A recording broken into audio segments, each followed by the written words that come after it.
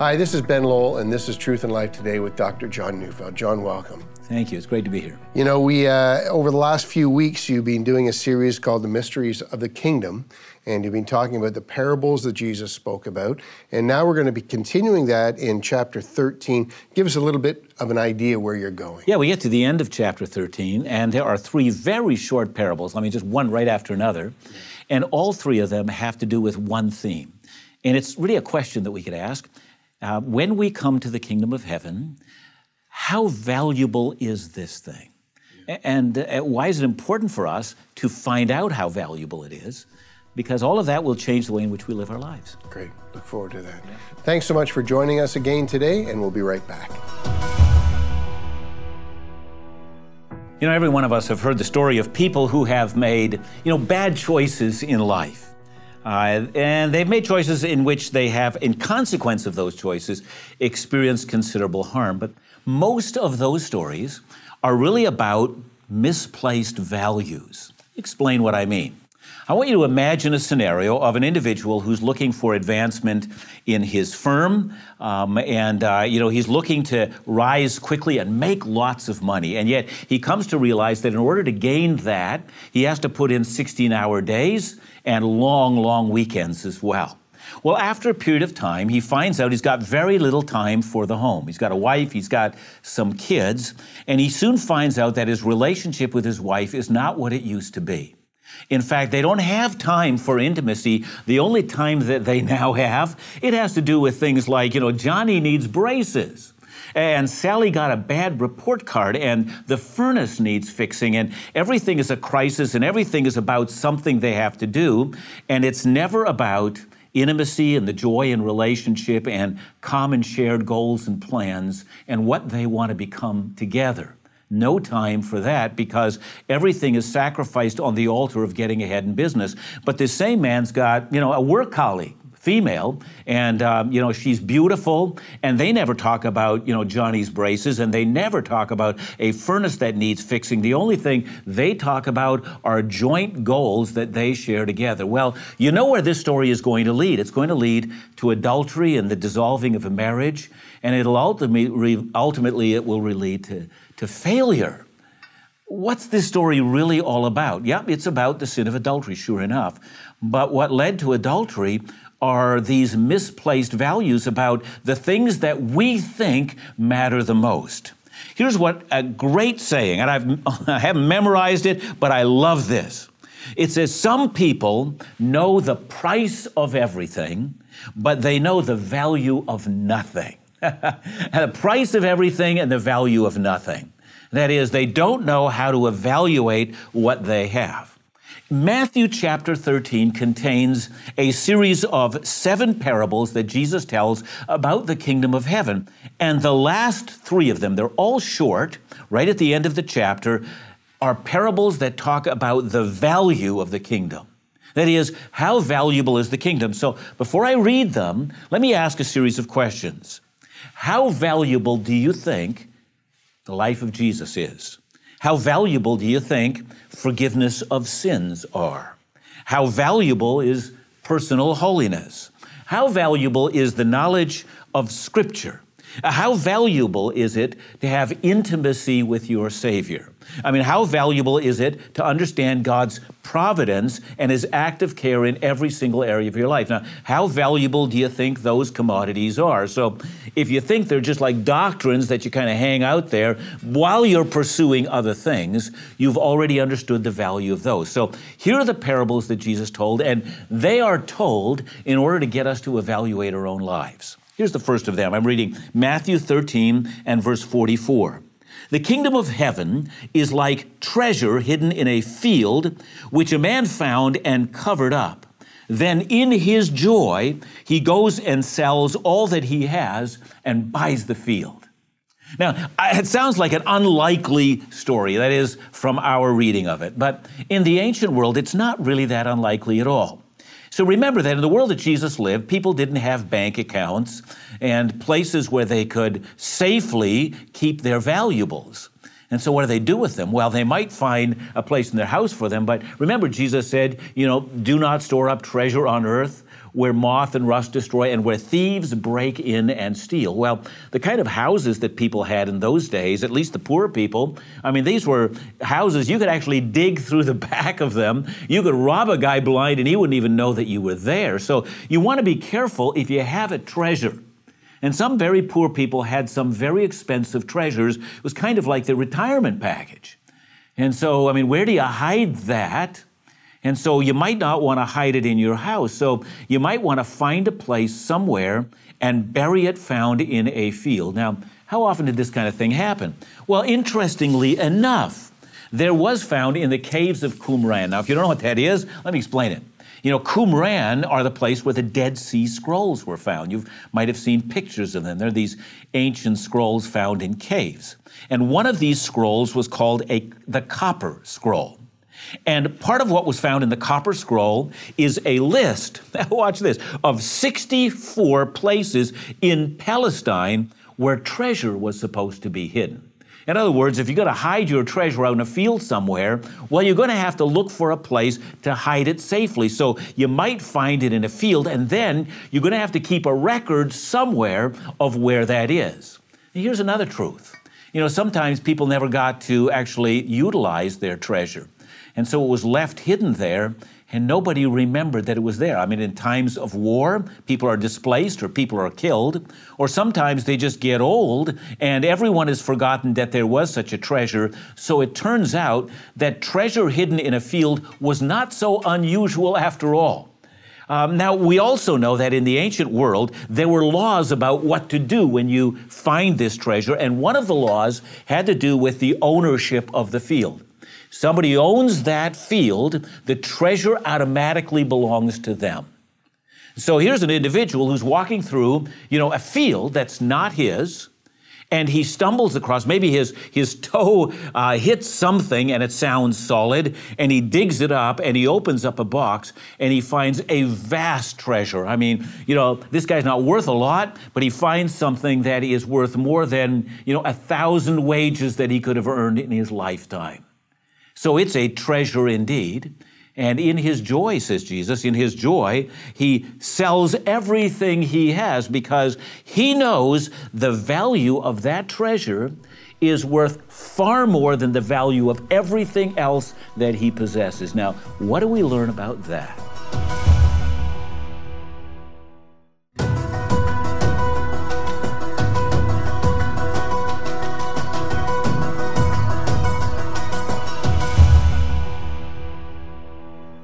The parable that Jesus told about the treasure that was hidden in a field is really a story that gets at the heart of some of the language that we use that betray our attitudes. Sometimes an individual will talk about the sacrifices that are required to be made for the Christian life, and it's as if it's such a hard thing. So I want you to imagine the individual who found the treasure in a field and had to sell everything that he had. So what did he have? Well, maybe he had his own fishing business, so he sold the boat. Maybe he had a small tract of land, so he sold that and whatever house was there at the edge of the property. Maybe he had a few other items. There wouldn't have been much, and he sells everything. So here's the question. Do you think that guy made a sacrifice? Well, the answer is absolutely not. Once he cashes in the treasure, he can buy back his own boat and maybe a bigger boat than that in his house, and he can buy anything he wants to. You see, the fact is that the treasure in the field is more valuable than anything else you have. So let's take this to heart. In Philippians 3, verse 8, here's what the Apostle Paul says. He says, "Indeed, I count everything as loss because of the surpassing worth of knowing Christ Jesus, my Lord. For his sake," he says, "I have suffered the loss of all things and count all of these things," he says, "as rubbish." As a manure pile. That's literally what Paul is saying. That's what it is. Everything that I have in this earth can't amount to a hill of beans next to the values of the kingdom of heaven, because the kingdom of heaven offers me eternal things. And the kingdoms of this earth offer me temporal things that I might have for a brief moment that slide out of my hands. It's worthless in the light of eternity. So the first value that Jesus asks us to assess is the value of the kingdom of heaven. How much do you think that eternal life is worth. Okay, that's the first parable that Jesus told. Now he tells a second one. He says, and I'm reading now Matthew chapter 13, 45 and 46. Again, the kingdom of heaven is like a merchant in search of fine pearls, who on finding one pearl of great value went and sold all that he had and bought it. Now, it might seem to us in reading this that this just reads exactly like the parable that's gone before. You know, you sell everything you have. In this case, it's not a treasure, but it's a pearl of, inestimable value. But there are a couple of differences here. In the parable of the pearls, you have an individual who's actually searching for something of lasting value. I mean, it's kind of like a reflection of the human heart that says, there's got to be more than everything that I presently have. I mean, we know that's true because we all know of individuals who are either Hollywood stars or people who are famous or who had political power and then took their own lives because everything they had was not worth it. It didn't bring them the fulfillment that they wanted out of life or the everlasting joy that they were looking for. And that's what we have portrayed here. So I want you to think about that for a moment. Did you know that there are people who regularly sacrifice everything they have? Soldiers go to war because they're ready to sacrifice their lives for the glory of the nation of which they live. Here's another example. Gangland violence. We have, gangbangers, gang members, who ride around in, black SUVs and, have guns in the thing and are ready to go for a shootout and are dealing with turf and drug wars and everything else that follows. Well, these individuals think that the glory of guns and power and prestige and getting all the gals you could get and all the money you could possibly have would be worth sacrificing their lives. They're willing to make the sacrifice. Here's another example. I mean, think about students who may go to school for years, maybe even a decade and more, to get a very specialized career that not only sets them up for life, but gives them meaning in terms of helping other people. They're willing to sacrifice the immediate for something that's to be had down the road. Or another example, parents all the time. Parents sacrifice their finances for their own children. They think it's a great investment and would gladly give what they have so that their children have more than they ever had. It's an example we find all the time. See, that's what's going on. People are looking to find something, a pearl of great price. And when they find it, says Jesus, this is what the gospel is. It's a pearl of great price. In other words, when they find it, you've been trading in pearls all your lives. And then you come upon a stone and you think to yourself, I mean, in all of my life, I never thought I would find what I'm actually holding in my hands now. Maybe once in a lifetime, maybe once every 500 years, someone finds a pearl this expensive. And you can almost imagine this trembling merchant with a pearl in his hand. His hand is shaking. He can't believe what he has. And he says, I'm going to sell everything that I have so I can get this one. All the other pearls that I've ever accumulated in my life don't equal this one. And I would be an utter fool to die without this. Let me tell you a little story. I once saw a video, it was fascinating to me, of a guy who went down a street and his camera's following him. He had a stack of chocolate bars, long Hershey bars, and in the other he had a silver bar. And he asked people that he stopped all the time and said, would you like to have a chocolate bar or would you like to have this silver bar? And without exception, every single person says, wow, chocolate bar for free, and grabbed it, not realizing, I don't know how much the silver bar was worth, but I'm sure it could have bought you well over 100 chocolate bars and a lot more. In other words, a lot of people have difficulty assessing the value of things. But this merchant, when he saw it, saw immediately how valuable it is. That's what it's like for everyone who finds the kingdom of heaven.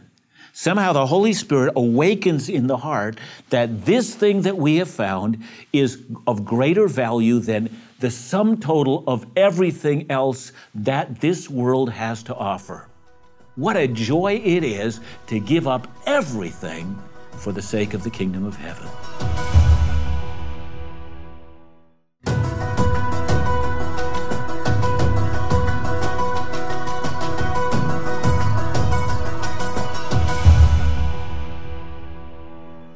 You know, I said that the end of Matthew 13 contains three very short parables that Jesus told, and it talks about how valuable the kingdom of heaven actually is. So we've looked at two of them, and I will read the last of them. It's found in Matthew 13, verse 47 and following.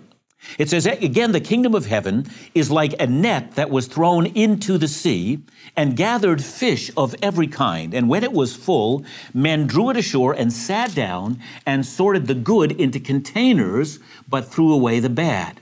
So it will be at the close of the age. The angels will come out and separate the evil from the righteous and throw them into the fiery furnace. In that place, there will be weeping and gnashing of teeth. So you'll notice that Jesus has already interpreted the parable for us. But what I'd like to do is to help you to see how this parable deals with the value of things. See, the kingdom of heaven is like a net that was thrown into the sea. And like so many of the parables that Jesus told, it was about what people saw every single day. If you were to go by the Sea of Galilee, you would see all these small fishing boats, and they all had these spreading nets that people would throw out. And some of them, I mean, they would be huge. They would be, as much as 1,000 feet long. But they would have weights in the center, and the weights would take it down to the bottom, but they would have corks that were around the outside edge that would keep the net floating at the edges at the top. And so you have a great big scoop in the water, if you will. The fish would come into that net, and then the fishermen would pull the net together and then drag the net up, and there would be this whole host of fish. They were drag nets. And the thing about a dragnet is that it catches everything. It's not tailor-made for one kind of a fish. And Jesus said that, this net is like the kingdom of heaven. And when it's full, people draw it ashore, and then they sit down and they sort it out into containers. They keep the good and they throw away the bad. Now, again, in the time that Jesus lived, the bad, well, that's like Leviticus 11. These were non-kosher fish. And so they were probably, fish without fins or scales on it. But that's not the point. The point is that the kingdom of heaven, says Jesus, will draw into its net both the good and the bad. It will simply drag people along. See, we've been talking about the value of the kingdom, and there will be those who, when they see the kingdom, will say, this is so valuable that I'd gladly give up everything. But there will be others that don't see the value of the kingdom. But the kingdom of heaven will become so large, it will have so much impact on people that it will garner with it, if you will, hangers-on.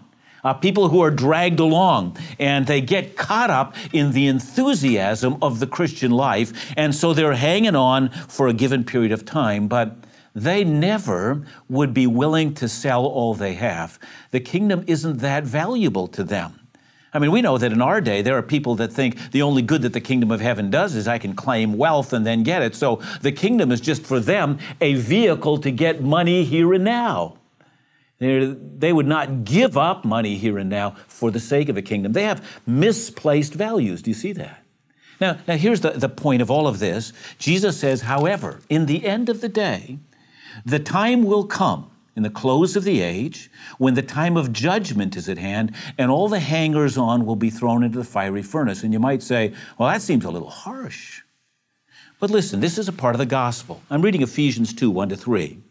It says, and you were dead in the trespasses and sins in which you once walked, following the course of this world, following the prince of the power of the air, the spirit that is now at work in the sons of disobedience, among whom we all once lived, in the passions of our flesh, carrying on in the desires of the body and mind, and we were by nature children of wrath, like the rest of mankind.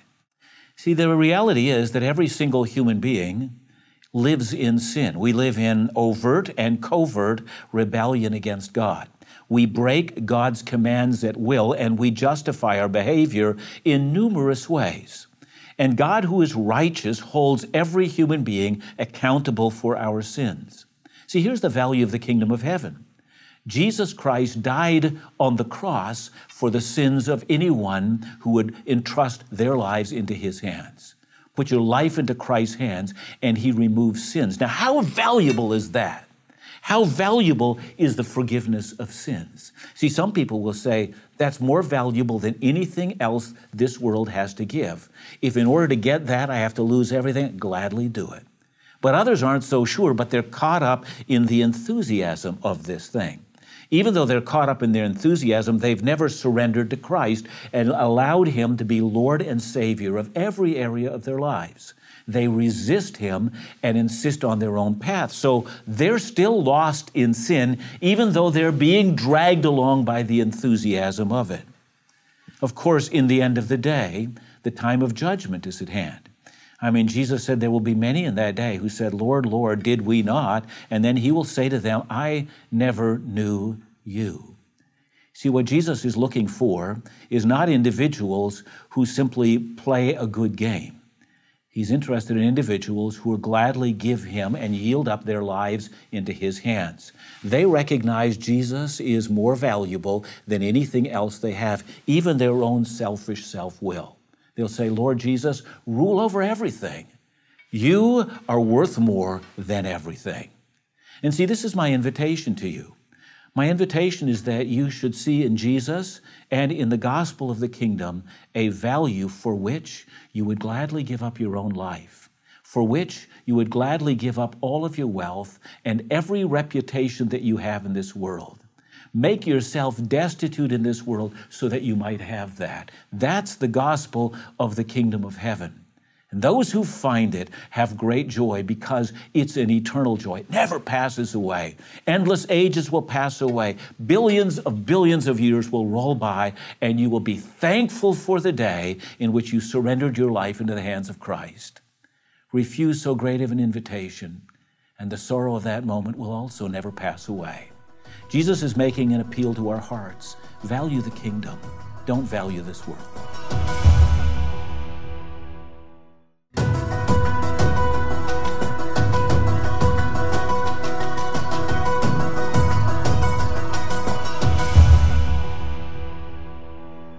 Well, welcome back to Truth and Life today. And John, thanks for your message today. It's really interesting looking at those parables in Matthew, and you start to think about all the things you value and the things you don't value, and maybe the things you overvalue. Right. I think it's probably true to say that because you value something, it doesn't make it wrong. It's just relative to what you value for the kingdom. You know, somebody might have misunderstood what I've said, and that, we shouldn't enjoy this world, right? Yeah. We sing, this is my Father's world, and it is. He is the creator, and He made His creation for our enjoyment. So we need to do that. It's not wrong to pursue a career. Yeah. See, it's not wrong to take care of our families. I mean, all these things, but we need to recognize that whatever we find in this world, Ben, it's all going to end. Yeah. And it's going to come to an end, not with a bang, but usually with a whimper. And so we're going to lose all the things that are in this world. So if your hope is in this life, I promise you it will end as a tragedy. So, there can be something quite benign. I find joy in my wife. But if that's the reason you live, her death won't be, just sad and reason to mourn. Her death is going to be the devastating moment of your life for which you'll leave no room to live anymore. If you value this world and don't value the kingdom above all things, you're a fool. Yeah. So how do we protect our priorities or those things we value? Yeah, I think we need to constantly be saying to Jesus, for the sake of the kingdom, if you need to take it all away so that I might value that, if you cause suffering in my life so that I might value the life to come, then Lord, according to your will, let it be done so that I would value that which is valuable. Fantastic. Thanks so much, John. And remember to join us next week as we continue Truth and Life Today.